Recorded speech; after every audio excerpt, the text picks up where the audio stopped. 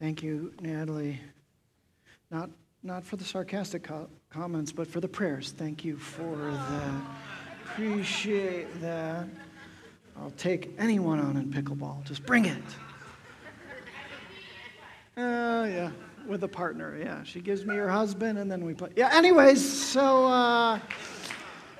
I consider myself most of the time a glass is the half full kind of individual, right? I seek to stay generally optimistic, but I do have moments where I would describe moments of the glass is half empty, that I do wrestle with those hardships and difficulties. Oftentimes, it's in the moments when you read about something like Haiti and what's going on. And sometimes I wrestle and say, God, why so hard? Why so difficult? I think the pandemic really led to a lot of those moments, especially those moments I try and live out those moments in prayer. And I get a little complainy and blamey, I would say. Complainy in the sense of, God, why is life so hard? And blamey in the sense of, God, you could do something about this, right? You're God. Well, why does it have to be so? Why a pandemic, right? Watching George Floyd. Why such evil and nastiness in the world? Why, God? And we pray that out together. I think those questions are a part of our life generally, but the chapter we're going to read in Joshua 7, it brings out some of those questions to me. There is, I would say, a harshness in chapter 7 of Joshua. Would you turn with me to chapter 7? And I want us to look at this chapter, but also wrestle through. We've been, for those of you who are new first time this Sunday, we've been walking through the book of Joshua. And God has been richly meeting us in different places in the chapters. But to the modern reader, to the sensitive reader, there are some questions that are challenging questions about the book of Joshua in general, but about life in general. If you read thoughtfully through Joshua, you'll see that there is a level of violence that can be bothersome. I think it should be bothersome. That there's a level of military advancement. There is this idea of the people of God being commanded by God to take land and sometimes to fully devote the people of that land to God. And what the Bible means by fully devoting those people, men, women, children, animals, killed. That can be bothersome. And what I'd like us to do this morning is really two things. As we approach Joshua 7, I want us to ask the question, the first question is, how do we reconcile the violence, sometimes what feels like an ethnic cleansing, sometimes what feels like innocents being murdered? How do we reconcile that with the testimony of Scripture that God is a God of love? Now, we're not going to be able to answer those profound questions fully and completely, not in one message or in a short period of time, but I'm hoping that there'll be a few perspectives that can help us authentically and in a real way wrestle with God. What would be some of those perspectives that God would share? I think the story of Achan, which we're going to read, gives and provides some of those perspectives. And then, of course, the second question, in this pretty harsh story,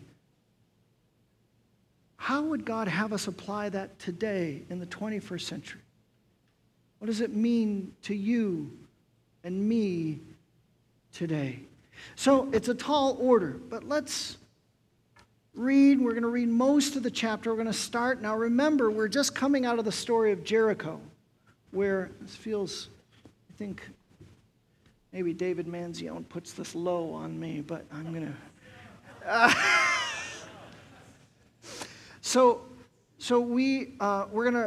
we just got done with Jericho. We saw that they marched around Jericho, the walls fell, they entered in, and they killed all the living inhabitants.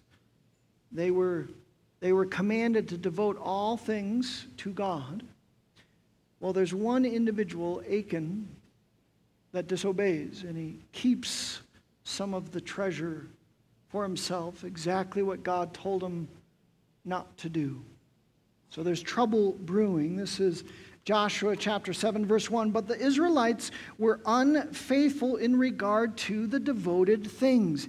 Achan, son of Carmi, the son of Zimri, the son of Zerah, of the tribe of Judah, took some of them. So the Lord's anger burned against Israel. Not good. Now Joshua sent men from Jericho to Ai. This is the next city that they were going to take, which is near Beth-aven, to the east of Bethel, and told them, go up and spy out the region. So the men went up and spied out Ai. When they returned to Joshua, they said, not all the army will have to go up against Ai. Send 2,000 or 3,000 men to take it, and do not weary the whole army, for only a few people live there. Strategic. Thoughtful, save a little bit of the resources of the army. So about 3,000 went up, but they were routed by the men of Ai, who killed about 36 of the Israelites. They chased the Israelites from the city gates as far as the stone quarries and struck them down on the slopes. At this, the hearts of the people melted in fear. They became like water. So the Israelites felt invincible. They were winning everything. First, a huge military defeat. Verse 6, then Joshua tore his clothes and fell face down to the ground before the ark of the Lord. Remaining there till evening, the elders of Israel did the same and sprinkled dust on their heads. And Joshua said, alas, sovereign Lord, why did you even bring this people across the Jordan to deliver us into the hands of the Amorites, to destroy us? If only we had been content to stay on the other side of the Jordan. I'm going to contend that this was not one of Joshua's best moments. But we'll come back to that. Pardon your servant, Lord. What can I say now that Israel has been routed by its enemies? The Canaanites, Amorites, Canaanites, words for the same people, and the other people of the country will hear about this, and they will surround us and wipe out our name from the earth. What then will we do? What will you do about your great name? The Lord said to Joshua, stand up. What are you doing down on your face? Israel has sinned. They have violated my covenant, which I commanded them to keep. They have taken some of the devoted things. They have stolen. They have lied. They have put them with their own possessions. That is why the Israelites cannot stand against their enemies. They turn their backs and run because they have been made liable to destruction. I will not be with you anymore unless you destroy whatever among you is devoted to destruction. So what happens is they consecrate themselves, and Joshua begins to bring tribe by tribe before God. We don't know really how God communicates, but he separates and he chooses a tribe. And then within that tribe, clan by clan. And then within that clan, family by family. I wonder where Achan was in this process, going, uh-oh. And then person by person, and God identifies Achan. We'll jump down to verse 19. It says, then Joshua said to Achan, my son, Give glory to the Lord, the God of Israel. And to honor him, tell me what you have done. Do not hide it from me.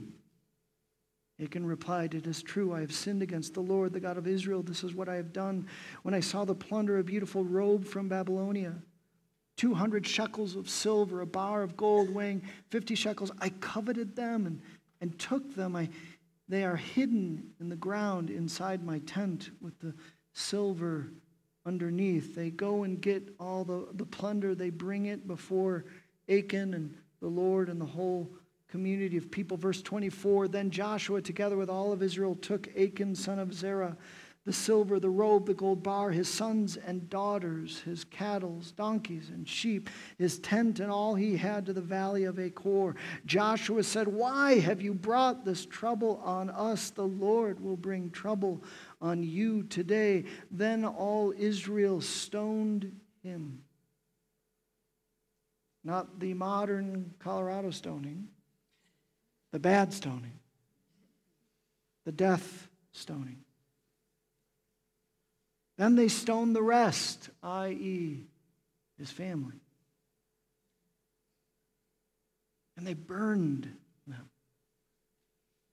Over Achan they heaped up a large pile of rocks, which remains to this day. Then the Lord turned from his fierce anger. Therefore, the place has been called the Valley of Achor ever since. So a hard story, a harsh story, a very real coming. How do we wrap our heads, our hearts, our minds around this kind of story from the direction of God? Well, a couple of perspectives that perhaps will help us whenever we wrestle with suffering and difficulty and pain. We're always mindful that God chose to give us free will, choice, opportunity, and said he holds us to an account for the choices that we make. Right? This is example of someone making very bad choices and God holding them to account. But I want us to go a bit deeper than that and recognize that sometimes the inspired authors of Scripture use contrast. And they contrast people within a story to help us give perspective and truth. But I don't think the contrast in this story is Achan and Joshua. In fact, I think there's a contrast that's in the greater story of Jericho that happened a couple of chapters ago with an individual that the book of Joshua spends quite a bit of time on. Any guesses who that individual would be? Rahab, yes. Rahab, if you remember from the story of Joshua, she was a Canaanite, Amorite. She was in Jericho, right? She was the one, and we saw a number of weeks ago that Rahab was this Canaanite prostitute, and yet the spies came in. She, by testimony of her own mouth, she said, really expressed belief and faith in the one true living God, that she trusted God. And therefore, Joshua and the Israelites, even though they conquered Jericho, they saved, it says, but Joshua spared Rahab the prostitute with her family and all who belonged to her. What part of the story or the author of Joshua is doing is something that is true throughout all of Scripture, is that there is this beautiful interplay between divine grace and divine judgment. You could say God's mercy and God's righteousness. And we see from the beginning to the end this interplay of God's grace and God's judgment. Scripture is the revelation of who God is. And oftentimes, I believe we run into all sorts of mistakes because we let go of one of those aspects of who God is. God is a God of love and kindness and goodness, and yet at the same time, He is a God of righteousness and holiness and justice. Here's an analogy that might be helpful. If you imagine this large beam from one end of the sanctuary to the other, and someone takes a large rope and throws it over the beam, and you want to hold on to both sides of that rope. You want a biblical understanding of who God is. You want to read and understand the essence of God, at least as much as He reveals and gives to us. If you let go of either His mercy or His justice, then you're going to fall to the ground. Scripture teaches that God is a God of both. And it's powerful, the book of Joshua. Rahab, she was in the wrong people group. She was the wrong gender for that time and context. She was in the wrong profession. And yet she expresses faith, and God goes, her. She's mine. Protect her. Achan was of the right people. He was of the chosen people. He was had the right standing in his community. He was the right gender, and yet he does the opposite of Rahab. He rejects. He says by his actions, I don't know if God really would see this. Boy, that stuff looks really good. I know we're promised all, but I'm going to get mine right now. And God says, no. There's a hypocrisy there. But I think this points us in this direction, that Jesus so brilliantly would continually make this connection, which I think we miss, that He would say that if you love me, you will obey me. That love isn't separate from the righteousness and the holiness of God. He invites us to both. If you say you love God but live inconsistently with the revelation of who God is, well, then your expressions of love of God is just words. He invites that our lives, our decisions in our relationships would reflect who He said He is. A God of mercy and love, yes, but also a God of justice and holiness and judgment. The second perspective I want us to think about is this idea or this concept called the measure of sin. The measure of sin. And so, yes, if you're just reading and you're focused in on the story, it can feel like, gosh, all these innocent people just wiped out for the good. They were just born in the wrong place, wrong time. God is bringing that. But in fact, if you look at a broader story of Scripture, that's not true. When God was calling Abram, who would become Abraham, and He gives the covenant and the promises, He said, I'm going to give you this land right here, but not now. And you know why it was not now?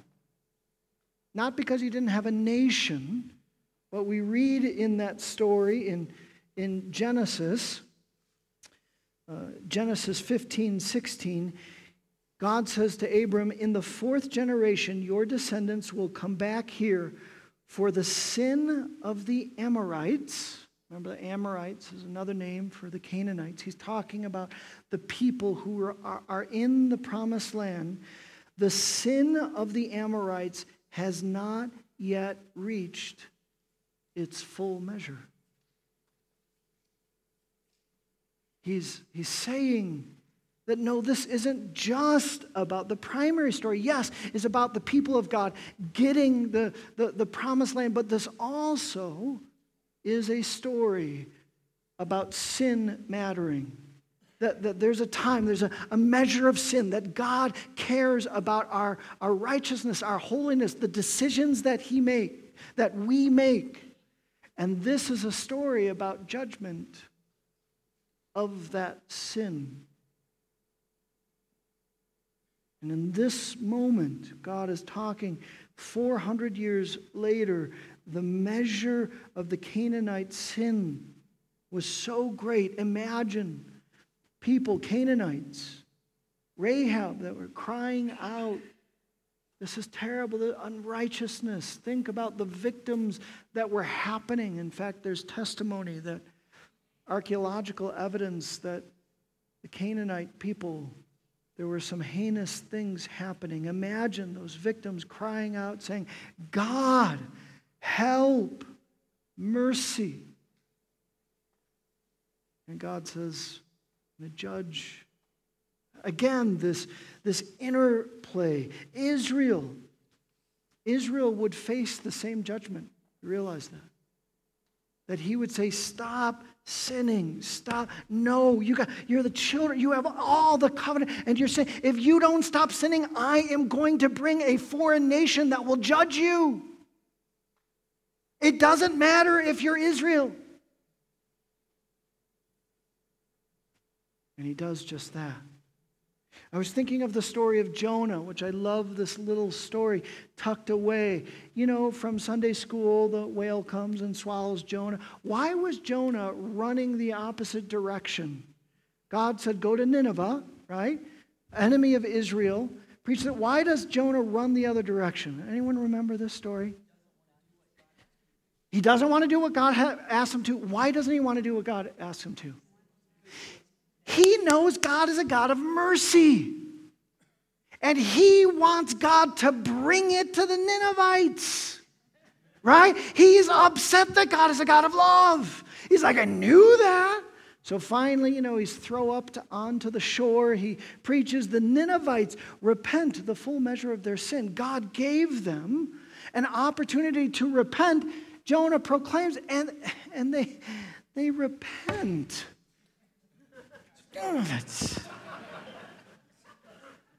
Read the story of Jonah. It's wonderful. Wonderful. And God's like, come on, you don't have it right? But sometimes on either side of the equation, sometimes when it comes to other people's sin, God, we want judgment, right? When it comes to ours, mercy. Again, if we let go of either side, we fall to the ground. Third perspective, I want you to think about the time in which we live in terms of the time of salvation.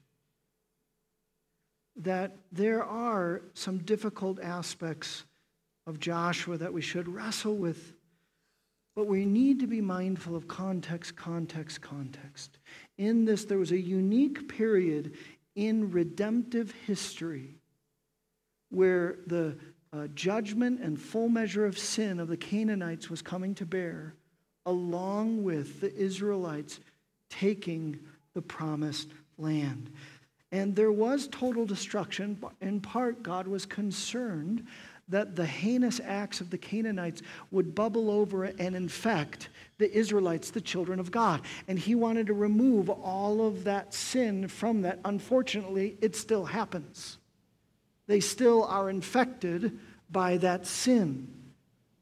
Also, it's interesting to note that when in Deuteronomy, when he's talking about taking the promised land, but then he talks about conquering people outside of the promised land, he gives different instructions, not total destruction. In fact, he's saying, I want you to be mindful of the situation in which you find yourselves.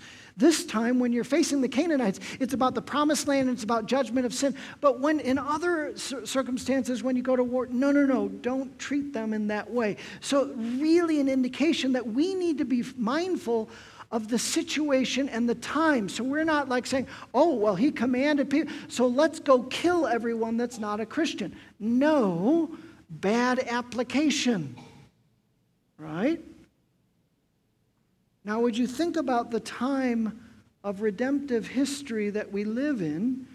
In fact, Paul tells us we don't live in Old Testament times. God is the same God then as he is now, but we live in a different time. In fact, Paul says this, 2 Corinthians 6:2. As God's co-workers, we urge you not to receive God's grace in vain. You could say Achan did that. For he says, in the time of my favor I heard you, and in the day of salvation I helped you. I tell you, Paul says to the Corinthians and to you and me, now is the time of God's favor. Now is the day of salvation. He's saying right now. Why? Who changed the time in history? This is the easy one again, Mike, wasn't it?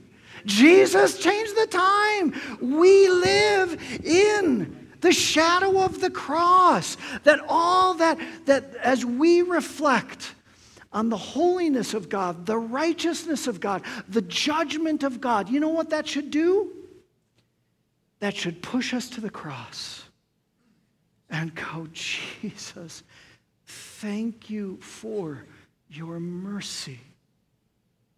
Thank you, Jesus, that your grace is poured out on us. Jesus took it. Yes, God is a God of righteousness. Yes, God brings judgment, but he said, I will send my son to cover your sin.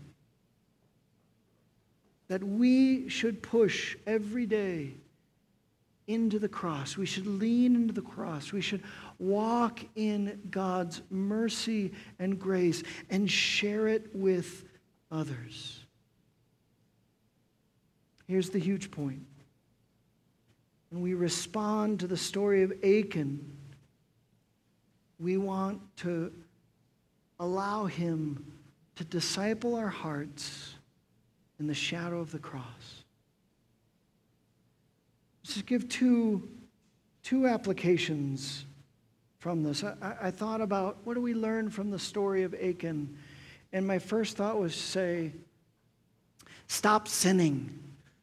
Don't be so greedy. Stop being materialistic. But I thought maybe I'll get a little bit better of an application point on that. But if you want to take that, that's good. But look at verse 19 with me. I was caught by Joshua's words to Achan. It says, then Joshua said to Achan, my son, give glory to the Lord. Why did he say that? Give glory to the Lord. And then he says, the God of Israel, and honor him. Why glory and honor? I believe it was Saint Irenaeus that said this, the glory of God is man fully alive.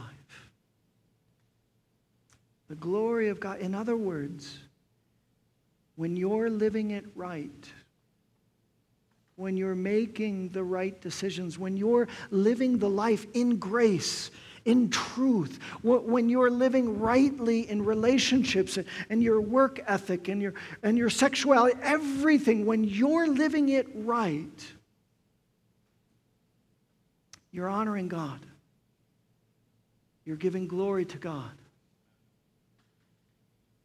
And Joshua is saying to Achan, handle this situation the way that you should have handled it from the beginning. Give glory to God. Speak honestly, speak truthfully in this moment. Honor God with your life. So here's my application, perhaps a little bit better than stop sinning. Revere God. Fear God. And your relationship with Him. Take it seriously. You remember the beginning of Joshua. He doesn't just say, I'm going to bless you, I'm going to make you successful, you're going to be awesome. What does he say? He says, be careful with the law. Live, meditate on my revelation, what is truth and right. Meditate on that day and night. You see, again, even at the very beginning of Joshua, he's saying, yes, I have these beautiful plans for you, this beautiful life for you, but, paraphrasing, if you want to experience the love of God, you've got to obey. Be careful to live rightly.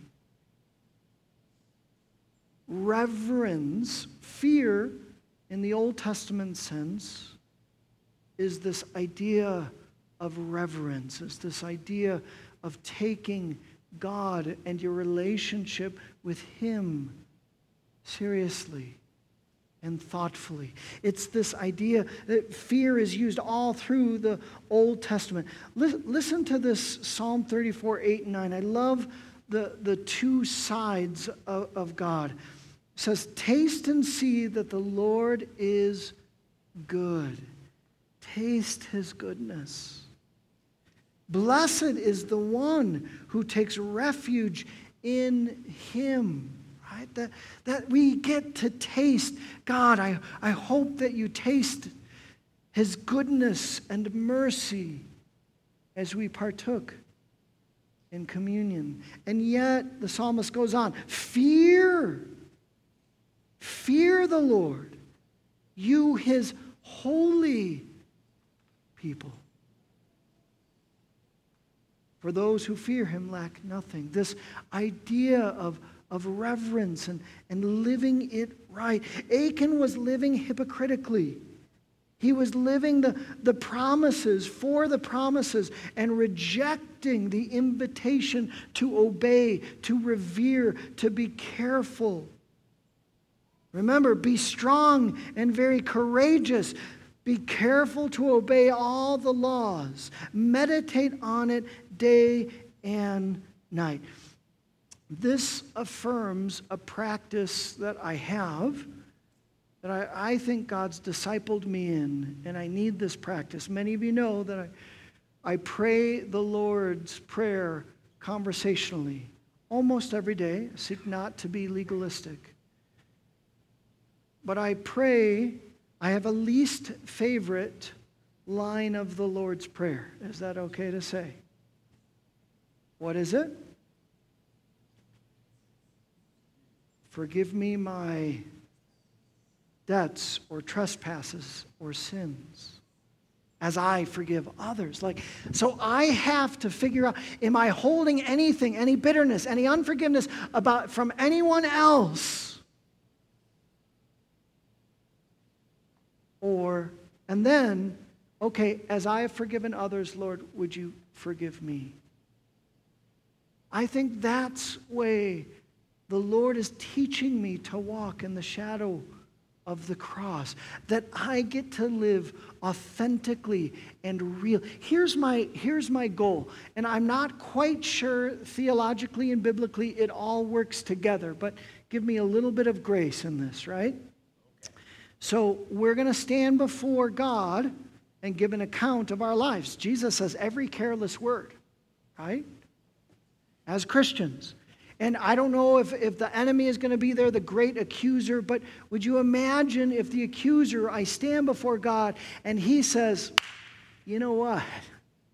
He does not deserve to get in heaven because Eric did this and this and this and this. And here's my goal. That Jesus says, we talked about that August 15th, 2021. He's already confessed it. We worked in that communion moment. He confessed that sin. It's covered. Old news accuser. He's in. My desire is that my sin becomes old news every day. And the enemy has nothing that I haven't talked about with the Lord. Yes? Yeah. Second point I want us just to reflect on in the last couple of minutes is Joshua. This is a little bit minor of a story with Achan, but Joshua, can we go back to verse 10 in Joshua? And Joshua, he starts out well. Go back to verse 7. He starts out well, and he's confessing, he's ripping his clothes, the elders are there, but then he says this in verse 7, "Alas, sovereign Lord, why did you ever bring this people across the Jordan to deliver us into the hands of the Amorites, to destroy us? If only we had been content to stay on the other side of the Jordan." What? Joshua, what happened? So this promised land was your idea? Is that what it was? And you got it wrong? Or maybe, God is fickle, right? He's a little tired of the Israelites, right? So he's done with them. He made it through 40 years in the desert, but now at this key moment that God's, what? I think it's a little lack of faith here on Joshua's part. Now go to verse 10. I think that God says these words to Joshua with an eye roll. Stand up. Stand up. What are you doing down on your face? Israel has sinned. So here's my application point for this. Get off your face.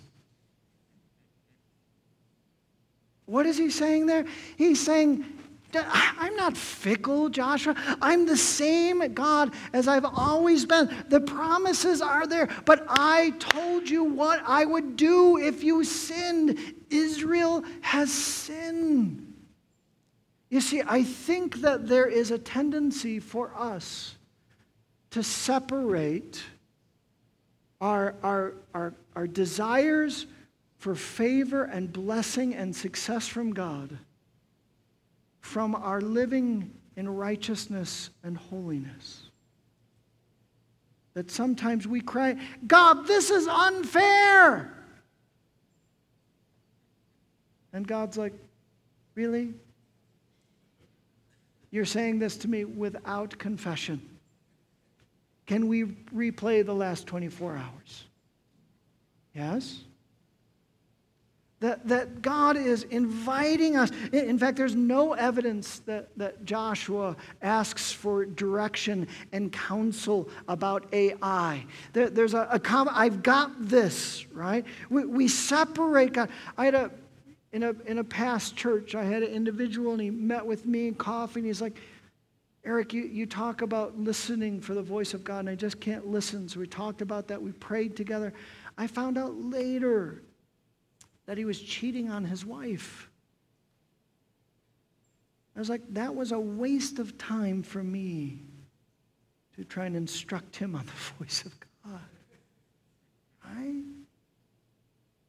I think part of that, James 1:5 says, if you need counsel, ask God for that. But it's getting right with God, being real with God, turning to God. What would have happened if Joshua would have turned and said, Lord, should we take AI rather than the spies? He might have said, you've got problems. Don't go.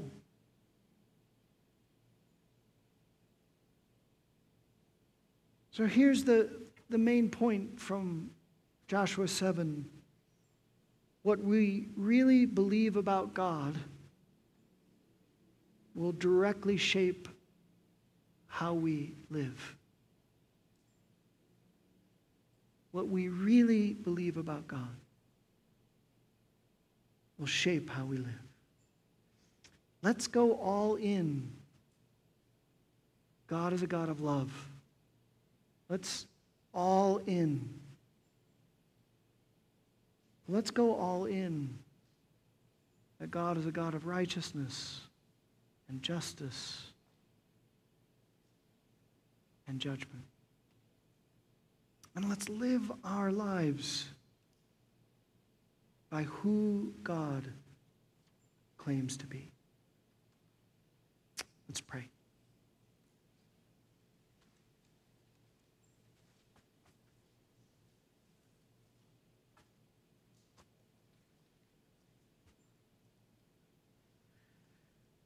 So that word revere or reverence kind of stuck in my soul.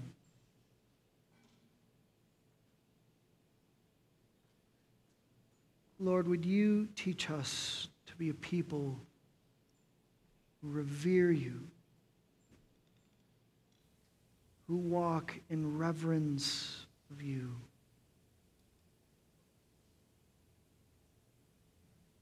Lord, would you teach us to be a people who taste and know that you are good.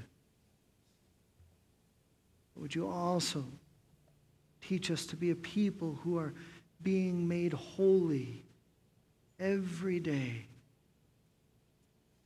in ever-increasing measure. Amen. And we stand up together.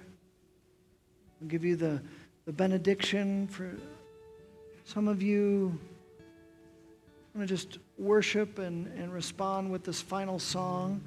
Would you remember our ministry fair? Would you take a few moments to meet some of the leaders out there and how God might use you in this season? It might connect with your giftedness. Sometimes it doesn't.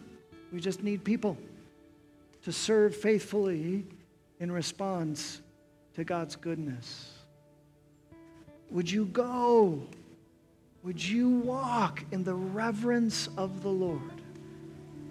Would you go knowing, believing, staking your life that God is a God of love and grace and mercy? But would you go living fully and embracing that God is a God of righteousness, of holiness, and justice? In the name of the Father, and the Son, and the Holy Spirit. Amen. God bless you.